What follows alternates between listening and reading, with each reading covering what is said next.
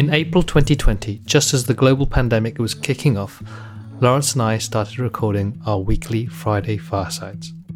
These are conversations broadcast live over the Crowdcast platform and joined by people all over the world who listen in and share their thoughts with us via the chat. We started these live recordings as an opportunity to keep in touch with our members, as well as process what it meant to run a business during a pandemic. Since then, we've broadcast nearly every single Friday and built up a library of over 100 episodes. We cover a range of different topics from money to meaning, pricing to purpose, vision to vulnerability, entrepreneurship to empathy, and product design to life design. This is our perspective of what it means to do business from the inside out, as well as the outside in. If you're a business hippie just like us, then you'll definitely find something of value here. We hope that these conversations inspire and motivate you to do work and build businesses that create meaningful change without burning out. Because like us, you're just wanting to make money, do good, and be happy.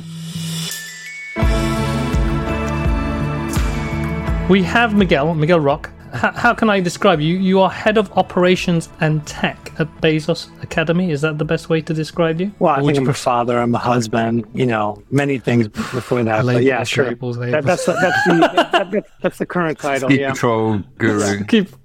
We'll be hearing about the many facets of Miguel, I'm sure, over the next conversation. But for those of the people who've listened, who are tuning in and who haven't heard, who don't know you actually, it'd be good to just get a brief picture of where you are at now in terms of the work you're doing and maybe how you got into that, because it isn't necessarily doesn't seem like something you necessarily know straight away. It's like, I'm going to go and do this work with kids in schools and tech. Right. Yeah, I'll give you the sort of 2-minute career background, how I got here, and then we can dive into what Bezos Academy does and any other questions. So hi, everybody. My name is Miguel. I was born and raised in Lisbon in Portugal.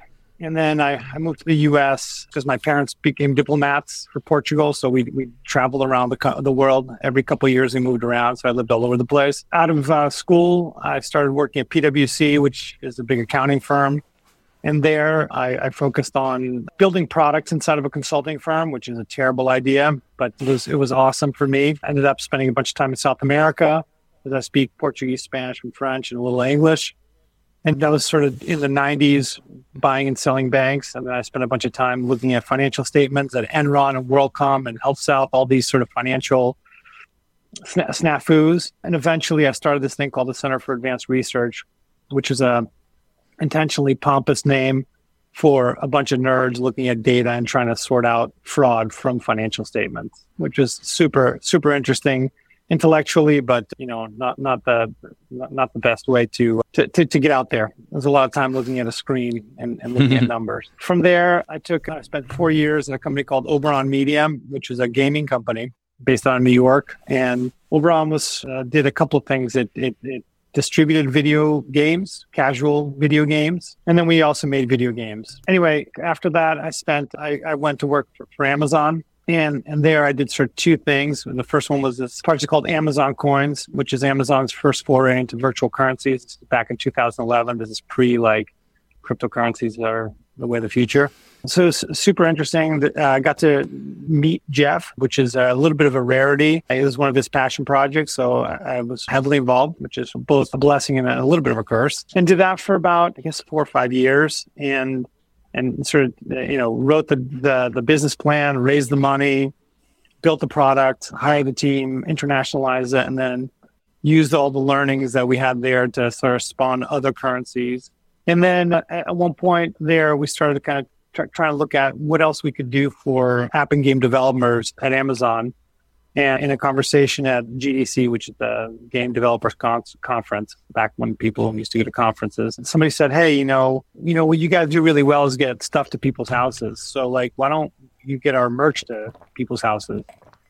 And that spawned us building something called Merch by Amazon, which was essentially where we would take digital items, i.e. characters or drawings or whatever, and we turn them into merchandise on demand in real time. And so Merch by Amazon was sort of spawned from just a very inspiring kind of customer discussion we had. And then, 5 years later, that's now the biggest t-shirt company in the world, which is super fun to build and frankly, nothing I ever expected in terms of size, scale, reach, speed of growth. But then December of 19, I got this incredible opportunity to join Bezos Academy as one of its sort of first founders. And Jeff announced a fund in late 18 or early 19 that said, hey, I'm putting $2 billion in a kitty called the Day One Fund or Day One Academies Fund. And what I want you to do is to build high quality preschools for underserved communities. And underserved is both, where there's an access gap, which turns out in the US is basically almost everywhere, and where people can't afford it. And so in 2019, December 19, we started putting the plans together, and then we launched our first school in 6 months during a pandemic, which was, whatever. It was a little nutty. And then the following year, we launched 4 additional schools and sort of 10x the number of children that we serve. And this year, we've announced another 16 schools, and we'll be, once again, basically 10xing the number of kids we're going. So along the way, we're trying to figure out how to launch these schools at super high quality while also making sure that they run really well. So when we met you, I think it was before you left for Bezos Yeah, it was Academy. 2018. Yeah, that's right. And so I think then, you were kind of thinking, okay, what's next if I was to take on a new role or look to something different? So was this an opportunity that came to you? Were you on the lookout for something more, I don't say meaningful, but something more, a different direction? Yeah, it's a little bit of both, right? So it's I think that there's sort of these stages of people's careers. At least for me, there were sort of stages, right? The stage one was the I am not important stage, and this stage is I wrote a lot of code. I worked for a big consulting firm. They call you an associate, and then a senior associate, but you're still not a manager, right? Like they make you a cog in the wheel. Yeah, you're definitely not important, right? And in retrospect, this is a stage where you do a lot of learning, you make a lot of mistakes, and then you get to the second stage where they start calling you a manager and a director and a VP, and then you feel important, and you start to figure out a little bit. And I'm a slow learner, so it takes me a while, right, to figure out what you're good at. And then that third stage is you want to just do important things, right? And you kind of don't care what your title is or, exactly what you do. You care more about the whys. And I remember, in 2018, I might be off a year or so, but this business was going like gangbusters. Everything was working. Literally everything was working. We signed partnerships with Disney and partnerships with Sony. And, I forget when Baby Yoda came out, but that was a huge hit. You know what I mean? It was a big deal. And, we had just, I don't know if you guys remember when Trump called Hillary a nasty woman. When was that? I think that might have been 2016. I forget exactly what date it was. But we were online when that happened. So watching him calling her a nasty woman, seeing the first nasty woman t-shirt go up in 7 minutes, and seeing the first sale go up in 22 minutes after, that statement was made. Everything was working. And I'm sitting there and I'm going I don't want this. And I'm thinking what's wrong with me? Is this one of these things where you're just never satisfied and you're, one of these, continuously sort of unhappy people that just wants more and more. And so I started really saying, okay, what are the things that make me tick? And at the time we were making, I don't know, I won't go into the numbers, but hundreds of thousands of t-shirts a day were being sold, right? This is visually, it's 100 miles of shirts back to back. That's the scale of what we were operating in. And the things that really got me going, I'll give you sort of, maybe 2 examples. One was instead of having, beer Fridays with a team of a couple hundred people where I would have spent 10 grand on beer and wings, we started making t-shirts for our Title I schools here in Seattle, which is Title I is that means free and reduced lunch, right? So if you rank them by the most Title I children, it's essentially the poorer schools. Mm-hmm. So we started making t-shirts for kids. So we'd go in, we'd say, here are the sizes, we'll measure kids, or we'll ask the teachers to measure kids. And then we would have our designer, who was LeBron James' designer for his Nike brand, come up with an amazing logo. So the Dunlop Elementary Dolphins went from having this like clip art dolphin to having these like amazing dolphins coming out of a shield, like it was just, and I got so much joy and excitement out of working with kids in that way and giving back. And then, because Merch by Amazon both served big brands like the Disneys and the Marvels and whatever, but mostly it served, moms that love ballet and, dads that love pit bulls or whatever, like, your existing merch was. I would get letters from people saying, hey, because of your service, I paid off my mortgage and I never thought I'd be financially independent. And so like these things gave me so much more joy than saying, oh, we just made $1 billion or I don't know, whatever. And by the way, Altitude was super helpful for this because it gave me a break to actually think about it, right? Like I remember when I got to Altitude, you all asked us like, well, we're near that Tilikum Lake, like write down what it is that you want to get out of this. I think I said like, I need some headspace to just like decompress a little bit. And at the time I wrote down, I have it written down still. I'll read to you. The next chapter must have 1, spend more time with friends and family, build things, have a positive impact on the world, or at least leave it better than when I got there. Play more guitar, ski more, be outside more, do more things I'm good at and less things I'm bad at. Help more, volunteer more, change lives, say yes to all the things involve the above, say no to things that don't involve the above. So like, wow, that's like a manifesto there, isn't it? Yeah, I mean, well, that's what you guys asked us to do. So like when somebody asked me to do something, I was like, all right, well, and that's been super important. So if you're asking me to volunteer for something I care about like this, I'll say yes every day of the week. And I've been really, really good about saying no to things, which has been awesome. There's a bit of this that's about self-awareness, right? So I know that, if I look at my 5 top strengths, there's something about being a futurist. So I like doing things in the future. There's something about being a learner.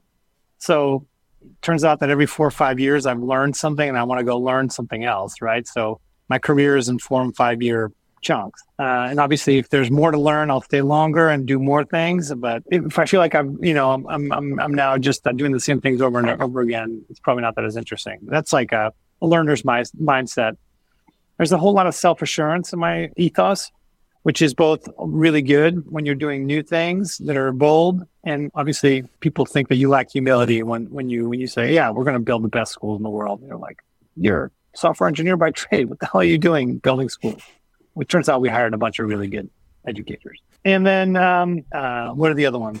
Strategic and an achiever, right? So those are the kind of the top 5 in my Gallup Strength Finders. And I think having that kind of knowledge of yourself and matching what it is that you do with the things you're good at is super important, right? Because otherwise you just bang your head against the wall.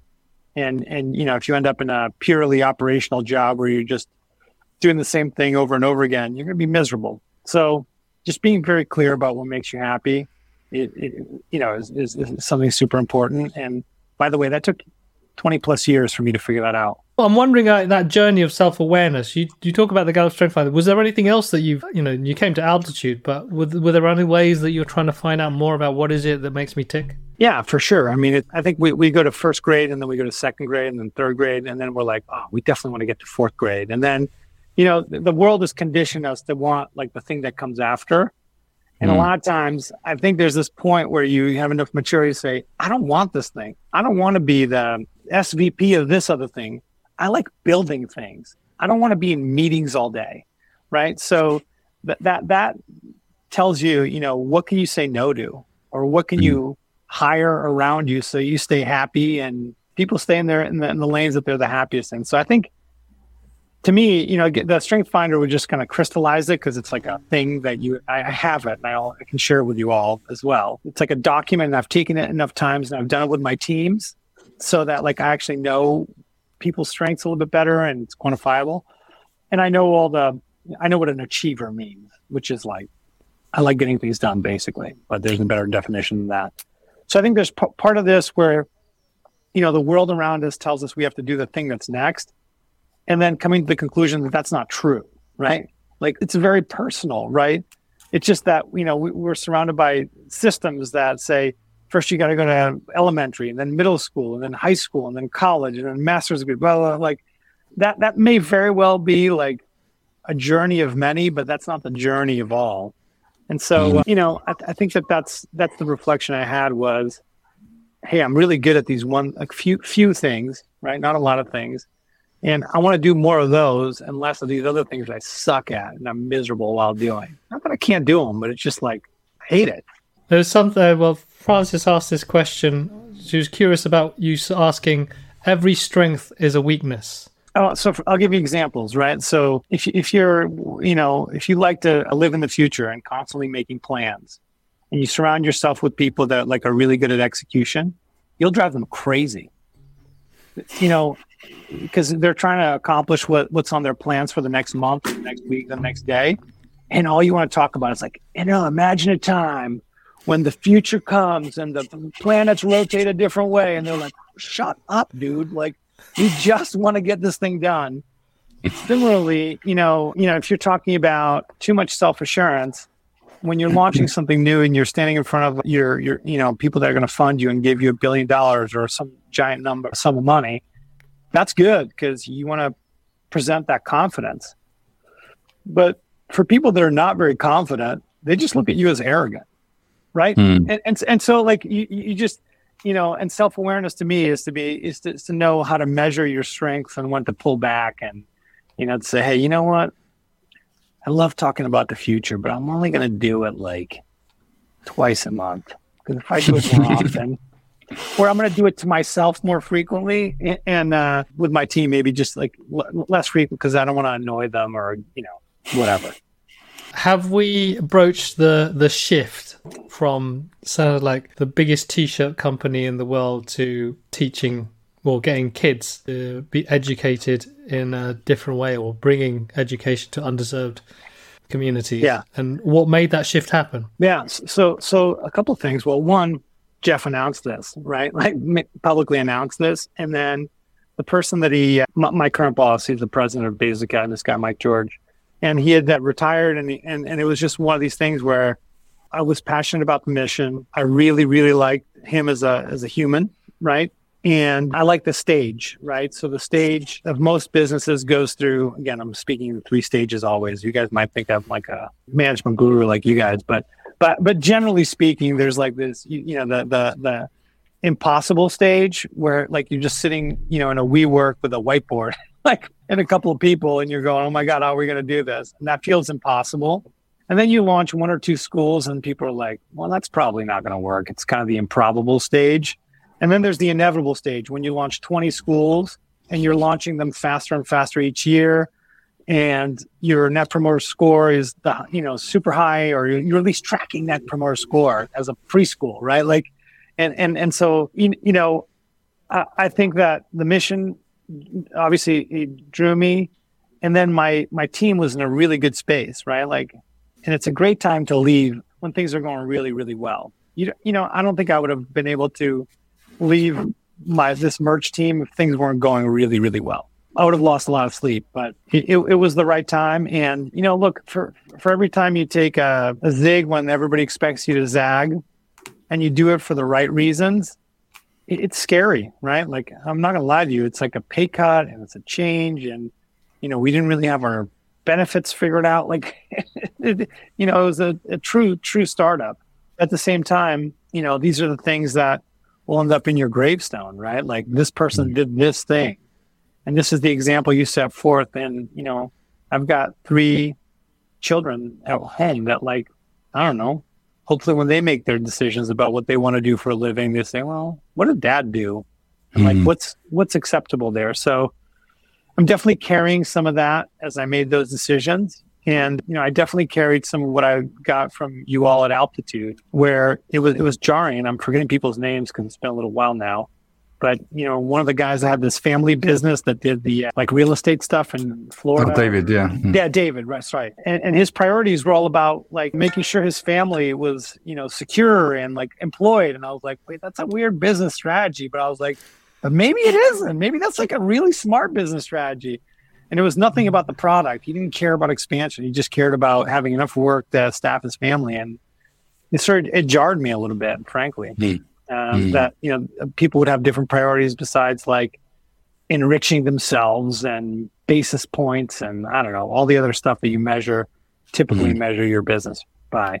So it feels like legacy was a big motivation for you at that point, is it? Yeah, it's like a regret minimization framework, right? Like if I'm going to regret this if I don't do this, right? And also I think, there's this slope of learning that occurs, right? When you do something new, and then it peters out a little bit. And so I think if you're constantly changing, then you don't accomplish anything. But every couple of years, like, shaking things up a little bit and putting yourself on the different part of the slope, the learning curve slope, it's humbling and it's super fun. It's like a new mountain to climb, right? And every mountain has a different set of views along the way and poses different challenges. And that's kind of like the thing that drives me, right? So hearing like there's this need for learning, or a constant need for learning. There's a lot of mountain metaphor here. Feels like a need for adventure, need for new things. So I'm curious about the learning bit, because it sounds like,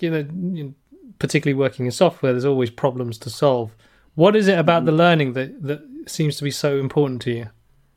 I like it, and it's super fun, and I think I'm naturally a pretty curious person, and it's been really interesting to build this organization, Bezos Academy, that has like a mix of what you would consider Amazonian types and education types, right? There's other types there, I'm sure, but like these two groups of people kind of are interacting with each other. And because this is something that's funded by Jeff, we use a lot of the same mechanisms and procedures to write our annual plans and whatnot. And that's been amazing to kind of teach and guide this organization through that process. I mean, you all know this, right? When you teach something, you actually learn it a little bit better, right, than you ever did. And so I've actually learned a ton by teaching a little bit.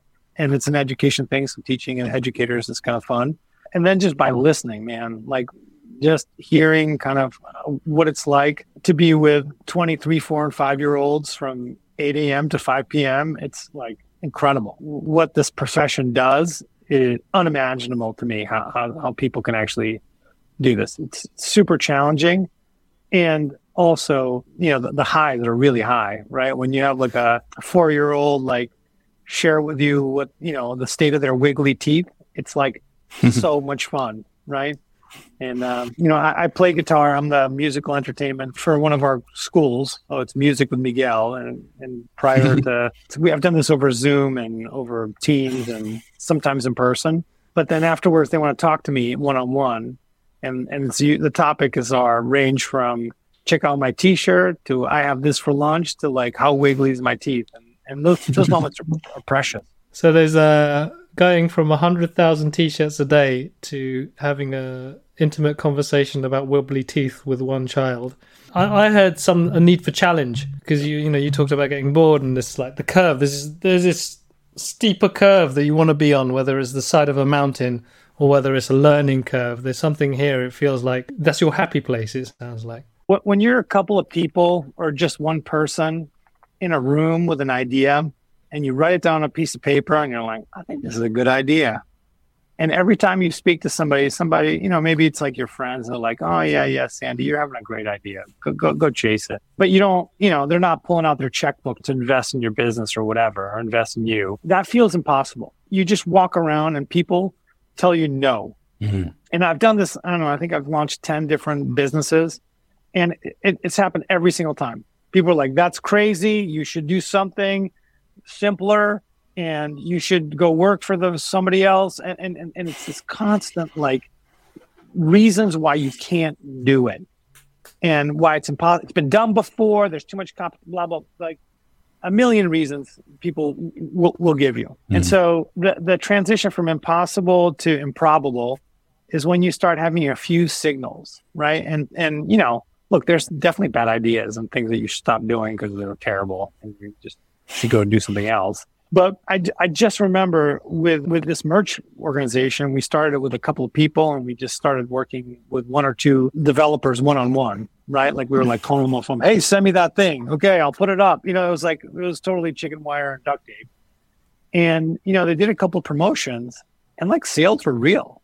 Like people bought things. And And we actually made a plushie toy, and this thing sold like crazy, right?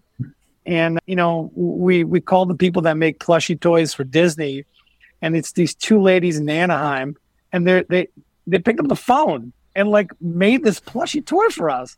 And it was amazing, right? We had this little red, it's called My Red Dragon or something like that. And we got this thing done, and, the little red dragon sold like crazy, and everybody loved it. And we learned that in Europe, plushie toys burn. We have to have a burn rate so that they extinguish themselves, and they burn from the bottom. And the US, they burn from the top. There's like different burn rules.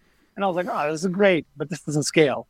So even though it was successful, we shut it down because it was just too hard to do. And that transition is when you start having a few people say to you, hey, like, this could be like a really big business. Or, somebody will come to you and because, part of it is having the Amazon name, people just assume that you can do things. And that's like both a little bit of a blessing because you get this implicit trust, and a bit of a curse because, everything that you launch needs to basically work. And our service did not work.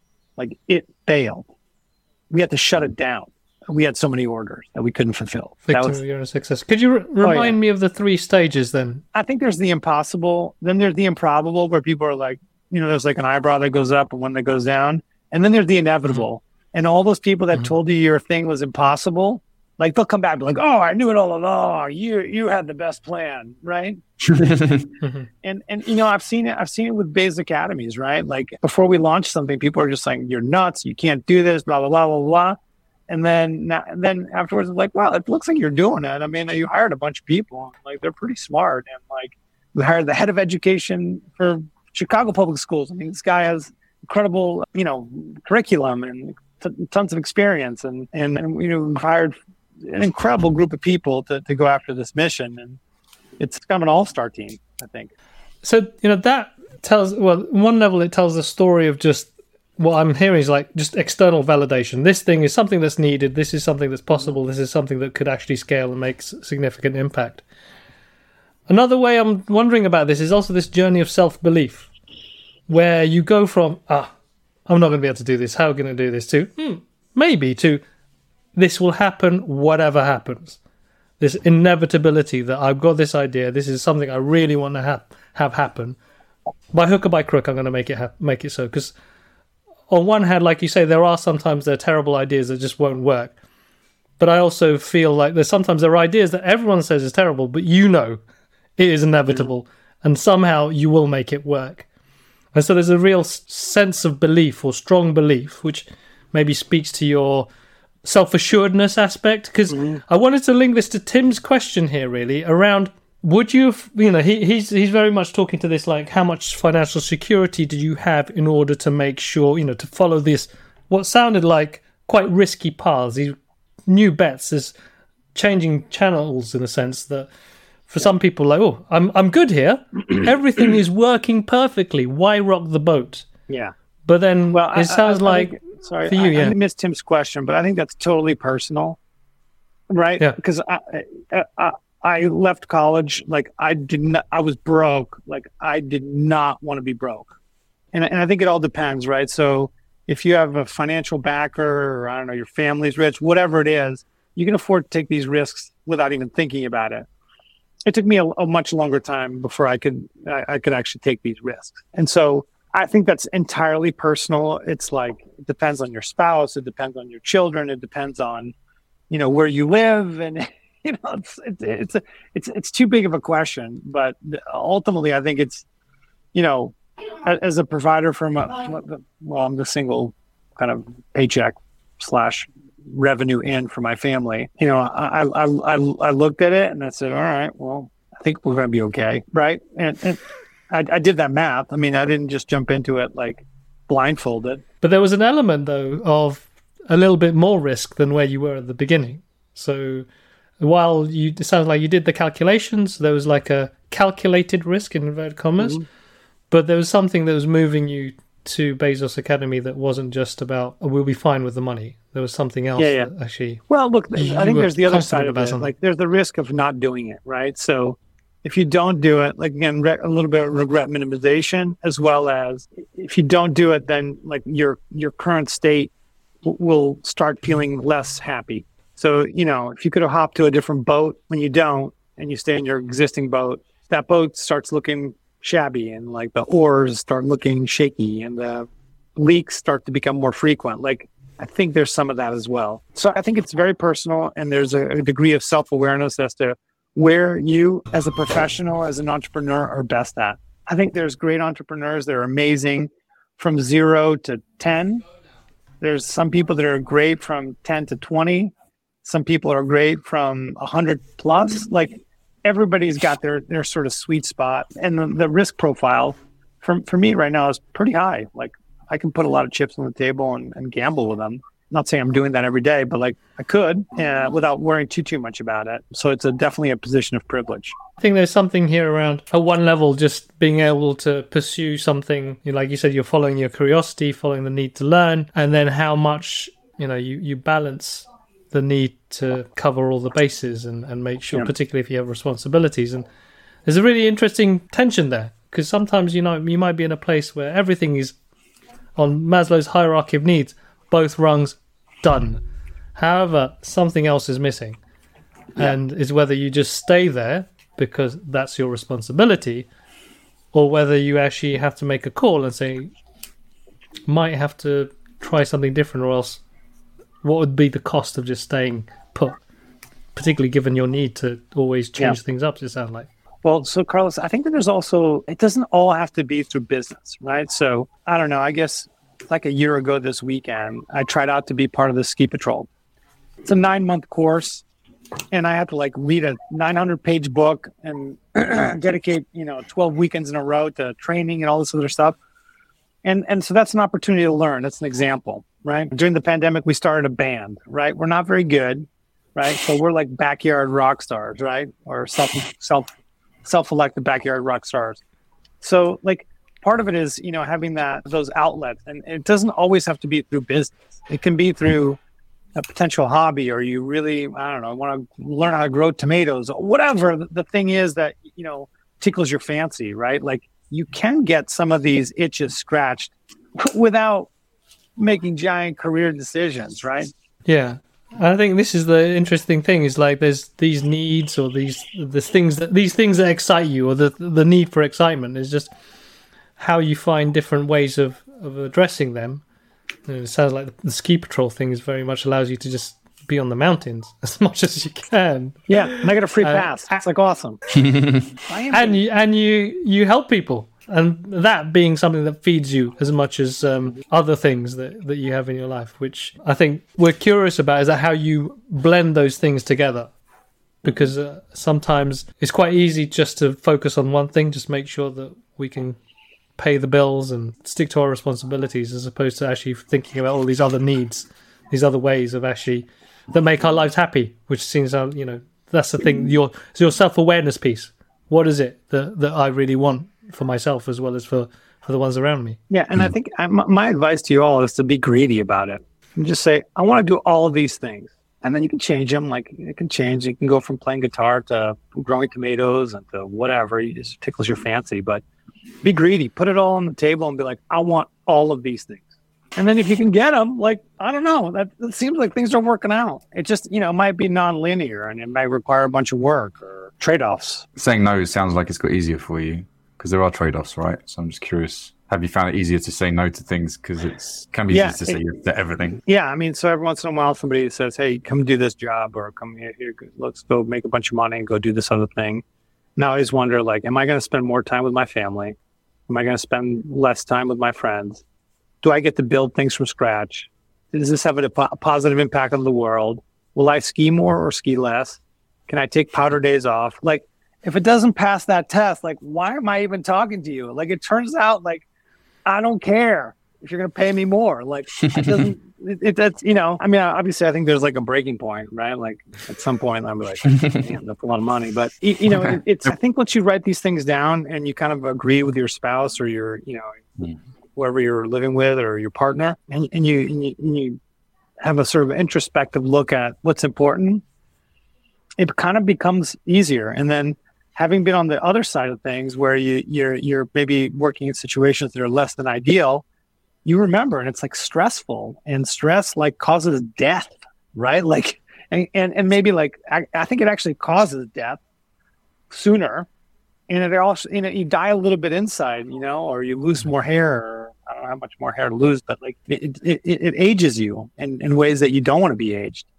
One of the things that we talk about, well, one of the core message really around at least the Vision 2020 program is this idea of the Excite strategy and how various aspects of your life, how you think about various aspects of your life. And I'm quite curious about Lawrence said, yeah, everyone has a price.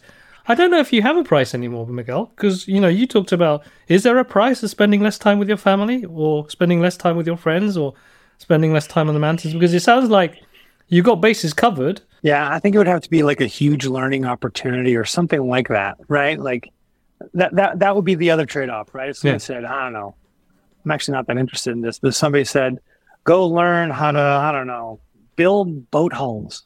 And I'm like, damn, I've always wanted to build a boat hull. Like, that's like the thing I want to know.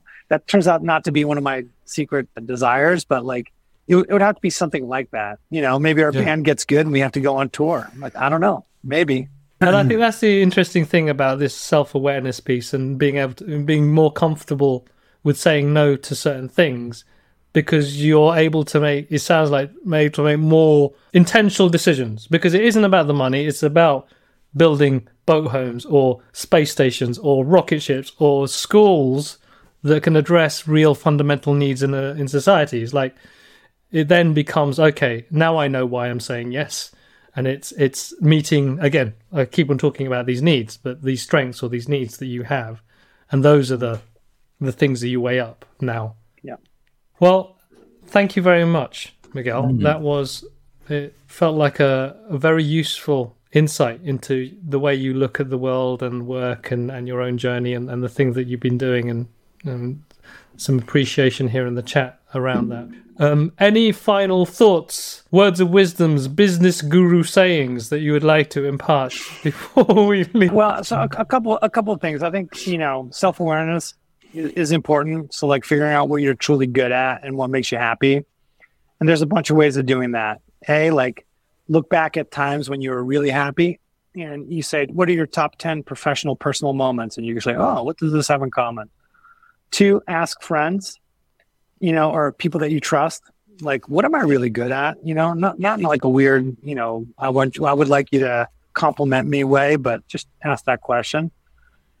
And then, like, write things down and try it for a little bit. Like, I thought that exercise was super useful to write things down that we did back in 2018 next to this beautiful lake in the middle of Oregon forestry, right? And I think this stuff takes time, right? So if you're running the rat race kind of on that spinny wheel that the mice get into or whatever the hamsters get into, it's hard to take a moment and self-assess.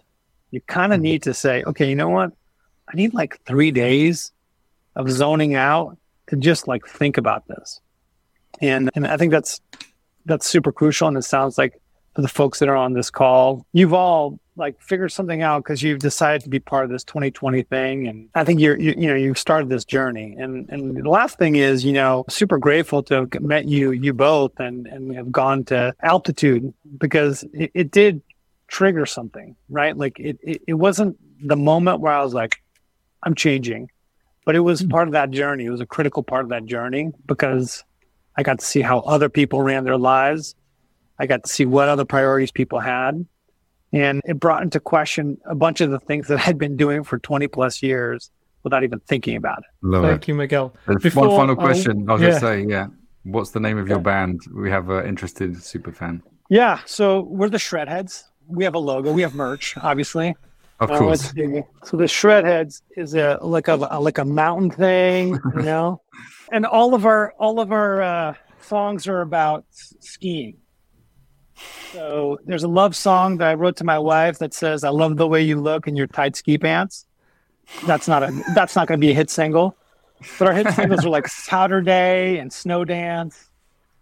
So the goal is to go into the studio this year and have an album. So if you want to talk about ambitious goals that probably won't get met, that's one of them. Watch this space. Yeah, exactly. I love it. Well, looking forward to the YouTube channel. Maybe you get to Brilliant. kind of ski down the mountain whilst playing a gig or something. It sounds like a life goal. I think you'd make an amazing YouTuber there, Miguel. If you need a remote drummer, I'm happy to step in. I'm back Yes. back in there. We're always looking for somebody to join the band. Yeah. Thank you for listening to this episode of the Happy Entrepreneur Podcast. To hear more inspiring conversations like this, follow us on Spotify and Apple Podcasts. Just search for The Happy Entrepreneur. In March, we'll be launching Tribe 7 of our Vision 2020 program. If you're at a point in your career or entrepreneurial journey where you're asking yourself, what next? And you need the clarity and confidence to make some bold decisions about a new direction, then this program is for you. We'll help you define what success really means to you, understand the impact that is yours to make sure your mission is both energetically and financially sustainable, and also learn how to build a supportive community around yourself. We want people who are driven to do good in the world and are tired of trying to do it on their own. We'll share the key lessons we've learned while building the Happy Startup School and pivoting from the stressful peaks and troughs of agency life to a life of freedom, adventure, service, and connection.